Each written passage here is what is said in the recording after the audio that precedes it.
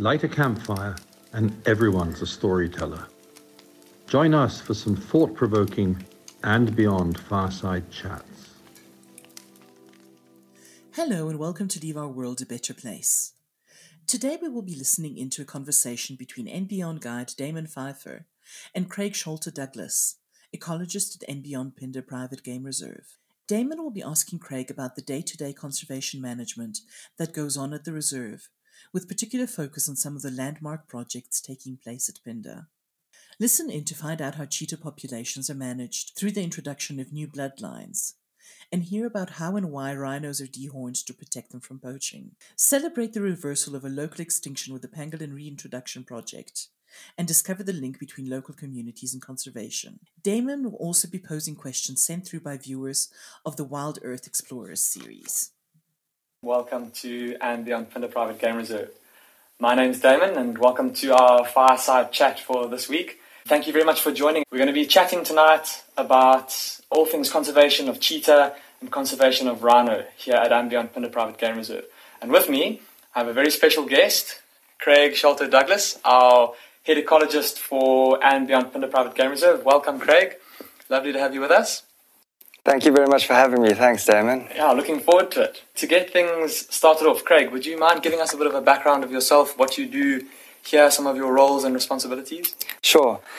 Yeah, so as you mentioned, I'm the reserve ecologist here at And Beyond Phinda. I've been here for 4 years now, and my portfolio includes overseeing the research and monitoring. So we have a lot of internal and external research projects that are on the go at any given time. I kind of oversee that and run out of 2 of our research camps.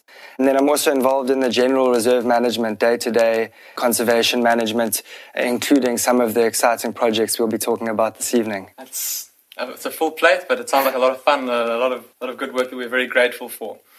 Okay, so I think to get things started off, we'll start with cheetah this evening. Craig, would you be able to give us a bit of information about the conservation of cheetah here at And Beyond Phinda, and I think as well touch on some of the things that cause them to become endangered and give us some information about their plight across Africa? Overall, cheetah throughout the world are unfortunately in a decline, wild cheetah. We only have about 7,100 wild cheetah left in the world. Phinda, right in the beginning in 1991, alongside the introduction of lions, brought in our first cheetah. From the get-go, because of the conservation threat the cheetah are facing, it's been And Beyond Phinda's priority predator species from a conservation point of view. And so we really focused a lot of effort to try and really assist the cheetah population where possible. Although a lot of the global trends are negative, within Phinda we've had a really, really successful story where we've had almost 250 births since the original 11 came in the first 18 months of the reserve. And that's from 75 different litters. Because of that success, we've been part of now what's become a meta-population strategy. Because in South Africa we have a whole lot of fenced-off reserves and we don't have these massive expanses apart from places like the Kalahari and Kruger National Park. We have a lot of reserves though. So there's 63 reserves together in what we call the cheetah meta population. And what we do to try and manipulate the natural functioning of cheetah moving from one area to another is we manage them and we move them. And that's to make sure that the genetics are still good and to also build the numbers of the species. And what's been really successful is when that project started, which was in 2011, there were 217 cheetah in that project with the reserves and the meta population, and we're now close to 500, which is really, really exciting. And so there's been great collaborative conservation partnerships with other reserves and people like the Endangered Wildlife Trust to get these numbers into a positive growth. And as far as I know, this meta population project is the only increasing cheetah population trend that the IUCN classify, which is amazing. Now we've got a question from Delia. Craig, Delia is wanting to know if before we release cheetah onto the reserve, if we keep them in a safe environment prior to them then being released. Thanks for the question, Delia. It's a really good one. When this project started out and people started moving cheetah from one area to another, they were just put into a new environment and often didn't do very well, and they tried to go back to the place that they originally came from. And so now we've developed what we call a Bomering protocol, whereby any cheetah that's coming into a new area will go into a safe environment, a safe fenced-off enclosure where they will have food and water, and they will spend between 2 and 6 weeks in that area, getting used to their new surroundings, getting used to the new sounds of the bush. Sometimes they can come from a very arid or dry place into a more music or wet environment. So there are a lot of factors that they have to get used to in a new area. So that's why the Bomering period is so important. And it's also to break that homing instinct. So those cheetah are settled in their new environment rather than trying to get out of the game reserve and go back to where they originally came from. And then I think, Craig, also quite interesting just with the cheetah from Ashia, and that of course happened a little while ago, and some of you may remember watching, we had a couple of sightings with those cheetah. How is that project going now, Craig? How are those cheetah doing? Obviously them coming from a captive environment, how is that a bit different to how we would normally release cheetah? It's a new project for us. The Ashia cheetah are captive born, and then they go through a whole lot of phases of rewilding, where they learn how to hunt themselves, they learn how to avoid other predators like lions, and eventually they get to their release site where they go through the Bomering process we've just spoken about before they're eventually released. The reason why this project is so important is although we've already spoken about the success of this meta-population and this increasing growth trend, because we are managing cheetah within this sort of framework and moving them from one reserve to another, there's a concern that you could end up getting genetic inbreeding. And so these captive-born cheetah have a completely different genetic makeup to what we have already in the meta-population. To give you an example, out of the 63 meta-population reserves, 24 of them, so almost 40%, have genetics and bloodlines that come from Phinda cheetah.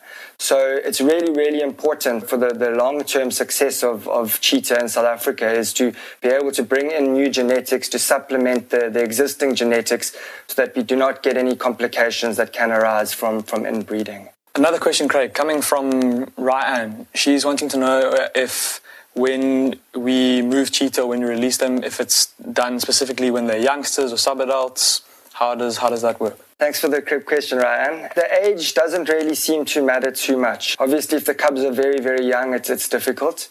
Sub-adult, any animal around a year or older, we can very safely move with the advancement of the drugs and the vets that we work with, as well as the experience of our field teams, and we can now translocate sub-adult cheetah or adults.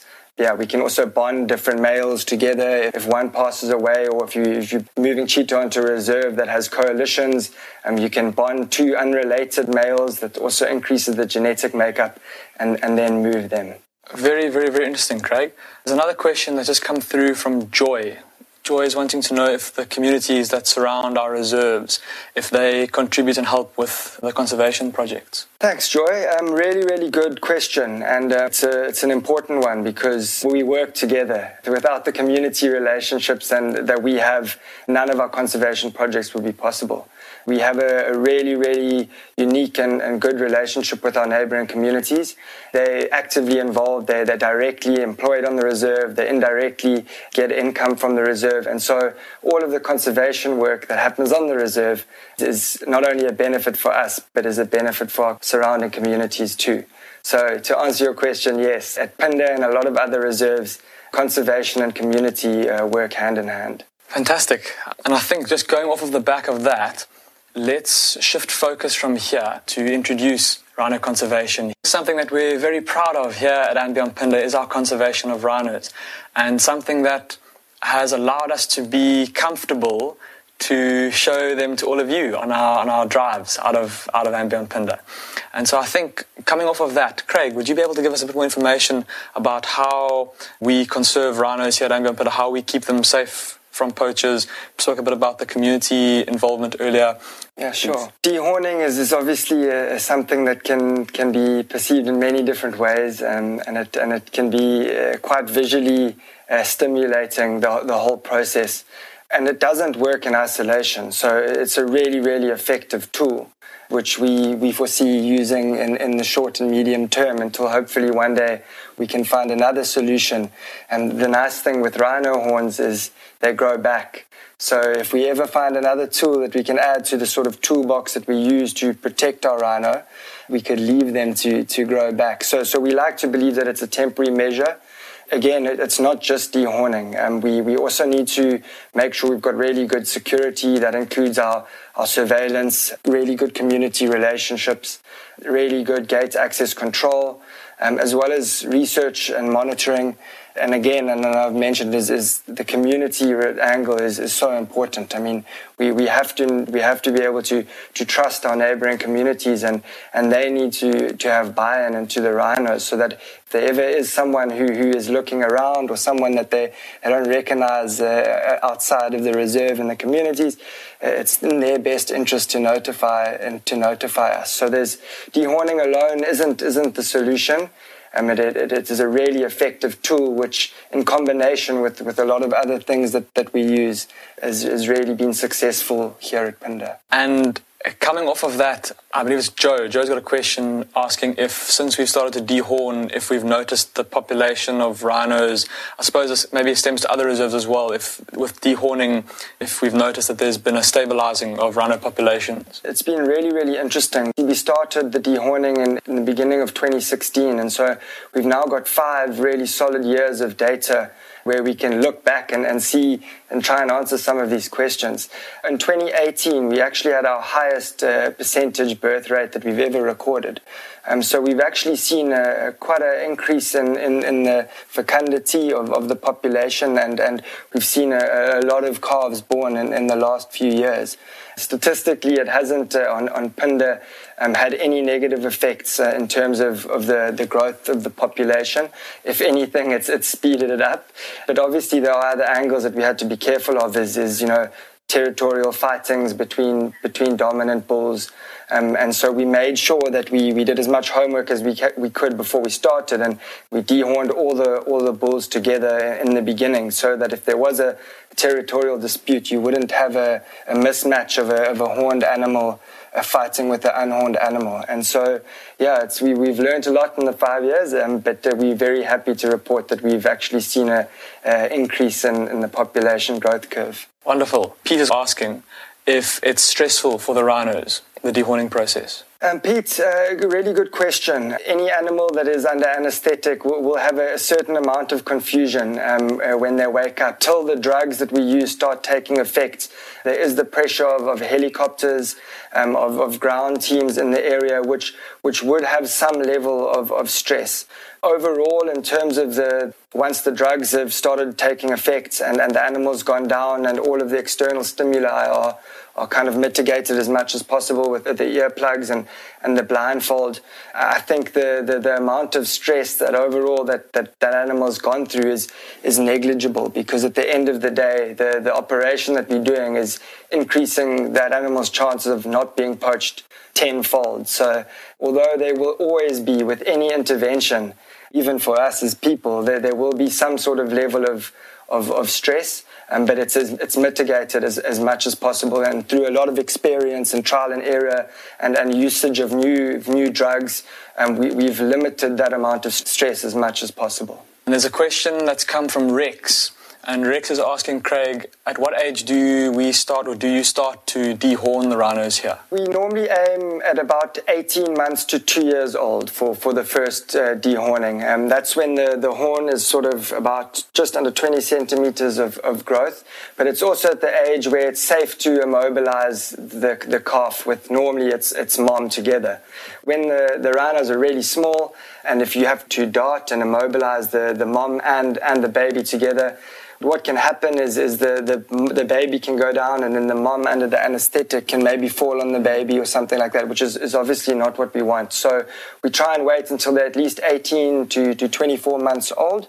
That's when we believe that there's enough horn growth to incentivize someone to come in and attempt to poach that animal.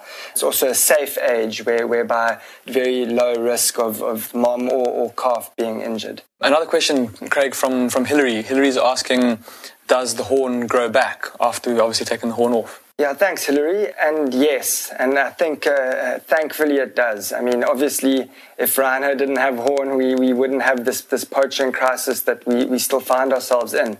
But it is nice knowing that one day, if we do find another tool, like I mentioned a little bit earlier, whereby we can use a different combination of tools to counter the poaching threat, we could leave those rhinos and those horns would grow back. What we've actually noticed with some of them is that have missed their second dehornings, the ones that are staying in thick valleys or areas that are quite inaccessible or have learned how to avoid the helicopters, is we've seen a very natural regrowth shape, and they actually will find a rubbing stump or post and they will go and actually reshape that horn. That's great. That's great news. Great to hear. And Craig, there's a question that's come from Joy, and it's funny because you and I were actually speaking about this beforehand. Joy is wanting to know if we dehorn black and white rhinos in different ways, or if the two species, if we dehorn them differently, or is it a standard procedure? The standard procedure is pretty similar. The only difference is we use slightly different drugs. There's a drug that we use called butorphanol, which we use to help the white rhino breathe a little bit better once they've gone down under the anesthetic. But it has a very reverse effect on black rhino. And black rhino, being a little bit more aggressive in nature, can also be a little bit more unpredictable under the drugs that we use. The actual process of cutting off the horn and using the helicopters and the vets to immobilize the animals and then remove the horn is the same. Operationally, they're quite different experiences. I remember on my first dehorning I ever got to go along with, it was a black rhino that went down. And I remember Simon inviting us to come and look inside the rhino's mouth to see its teeth that we've spoken about so often, how their molar teeth cut through the twigs. And I remember looking inside and being so excited at getting to see this rhino's teeth and its tongue. And like you were saying, the breathing rate gets affected by the drugs. And it was almost like we'd forgotten that it had to breathe, and suddenly it exhaled. And we've got this like blast of this like breath that smelled like a mulching machine. Our hair got blown back onto our heads. But yeah, very, very interesting stuff. Once again, like I said earlier, I think emotional experience is the only way to put that. And there's a question that's come through from Chevy, Craig. How does dehorning a rhino, because obviously you've done many over your time here, how does it make you feel when you have to dehorn a rhino? Thanks, Chevy. It's something that's, I think, because we've been involved in so often now, we may have become a little bit desensitized to the whole process. But I'll never forget the first one that I was involved in. It was for me, it was quite a traumatic experience. You have this animal that you've kind of grown up always dreaming of working with and being able to assist in the conservation of. It's quite a sensory overload. You've got helicopters and chainsaws and, you're removing this horn off the animal. And so initially you can be quite overpowered by emotions seeing this whole process. But as soon as you start understanding the motivation behind doing it, and understanding that by removing that horn, you are drastically increasing the chances of that animal surviving, or at least for reducing the likelihood of a poacher coming to try and kill that animal for its horn. That's kind of when the penny drops and you realize at the end of the day you are helping that animal. And I think knowing that is what makes us all sleep well at night. I remember that same black rhino, like I said earlier, it was my first time experiencing a rhino dehorning. And I remember the helicopter chasing the rhino towards us. We couldn't see whether it was a white or a black rhino. We didn't know. And the next thing, a black rhino exploded from the bush in front of us. And it was absolutely just ticked off. It was snorting and looking everywhere and charging at us. And the chopper then kind of chased it out the way. And then a second black rhino came out. And it was the one that had been darted. And the difference between the two, the one that was undrugged and normal black rhino attitude, just ready to go, and then seeing the second one that had been drugged already and was kind of like teetering along with its legs locking out. And to see that rhino almost looking incapacitated was quite an emotional experience. We're having to do this to a rhino in order to protect it from ourselves, basically. Craig, here's a very interesting question from Giraffe Girl. Giraffe Girl is wanting to know, what is the rhino's reaction when they wake up and realize they haven't got a horn anymore, if there is one? Very interesting question, Giraffe Girl. Obviously, the drugs that we use, when we reverse the drugs and the rhino stands up, there's a couple of minutes where they're still quite slightly sedated and they're getting their bearings. And obviously they would notice that their horn is missing. But what else we've also noticed is that we've seen within a few minutes white rhino starting to graze right after the horn has been removed. We would be naive if we thought that they wouldn't notice that the horn's missing. Animals are adaptable. They've learned to carry on without the horns, and they've adapted. As I said, within a few minutes, you can see the animal carrying on, calling at the rest of the crash that it might have been with, or feeding very soon after the whole dehorning process. Luna has another very important question, Craig. Luna's asking, what is the rough cost of dehorning a rhino, and how are these dehornings funded? Thanks for the question, Luna. It's an important one because we need to know how we can actually make this feasible. The costs vary, but the major costs of a dehorning are obviously using machinery like helicopters are really, really expensive. They use a lot of fuel, and then requiring really skilled, experienced wildlife vets. And then, of course, all the ground handling team, vehicles, all the equipment we need, all of the microchips that we need, the tags and some of the tracking devices we need. Sometimes you can find 3 or 4 rhino quite quickly, and then you can cover those expenses over a period of time. But sometimes you can fly for 3 or 4 hours without finding the right animal to dehorn. On average, it would probably be between 35 and 50,000 rand to do a morning of dehorning. But as I said, that varies, and those costs vary depending on how long it takes and how many you're planning to dehorn. There's a question that's come through from Pangolin Pup, Craig, is wanting to know what your biggest conservation success has been and what we're hoping to achieve in the future. Very aptly named. I was going to say. You've kind of answered the question already.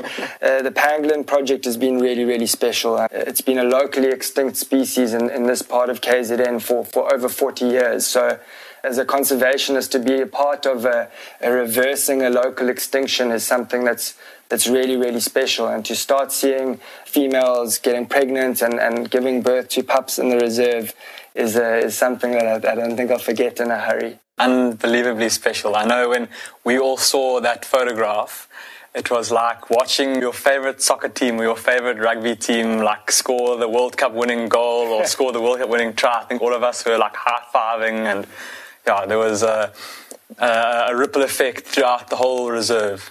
And Stuck in Bed has asked, what makes Phinda so special for you, Craig? It's a difficult question because there's so many different angles. Overall, it's how it all fits together and how it works holistically. I think the fact that you've got all of these amazing wildlife and conservation projects that are benefiting ecologically and assisting these endangered species, so the wildlife, the care of the wildlife, and then I think how the community are so integrally involved in the reserve and directly benefit from the reserve. I think the whole combination of this used to be old farmland 30 years ago, and now it's home to thousands of protected species. And so I think the combination of caring for the land and for the people that own the land and live here and local communities and as well as the wildlife in combination is a really unique and amazing story. 100% agree with you, Craig. I think for me as well, it's that combination of just an immense diversity across the whole reserve, from the mountainous woodlands in the south and the open grassy plains of the far south to the sand forests of the north, to new species being discovered here on the reserve, species being named after us, things like the Phinda button spider, the Phinda rain frog that we've tried so desperately to try and show you on camera. Tough things to find. You can hear them calling all over the place, but to actually get one on camera is another story. Also, just the diversity around us as well, all combined with, of course, the conservation. That, for me, is what makes Phinda so special. And lastly, a comment from James saying, congratulations and thank you for the fantastic job that you're doing keeping all the animals here at Ambient Phinda safe. Not just here, I suppose, like you said, with the cheetah and with rhinos, elsewhere around Southern Africa as well. So, Craig, thank you very much for joining us this evening. Thanks very much for your knowledge and for sharing with us your experiences. There's so many questions we have about conservation that we don't get to talk about very often. So thank you for answering all of those and sharing that with us. Thank you for listening to Leave Our World a Better Place. If you'd like to hear more from today's host, Damon Pfeiffer, be sure to tune in to Wild Earth's live sunrise and sunset safaris every day on the And Beyond or Wild Earth YouTube channel.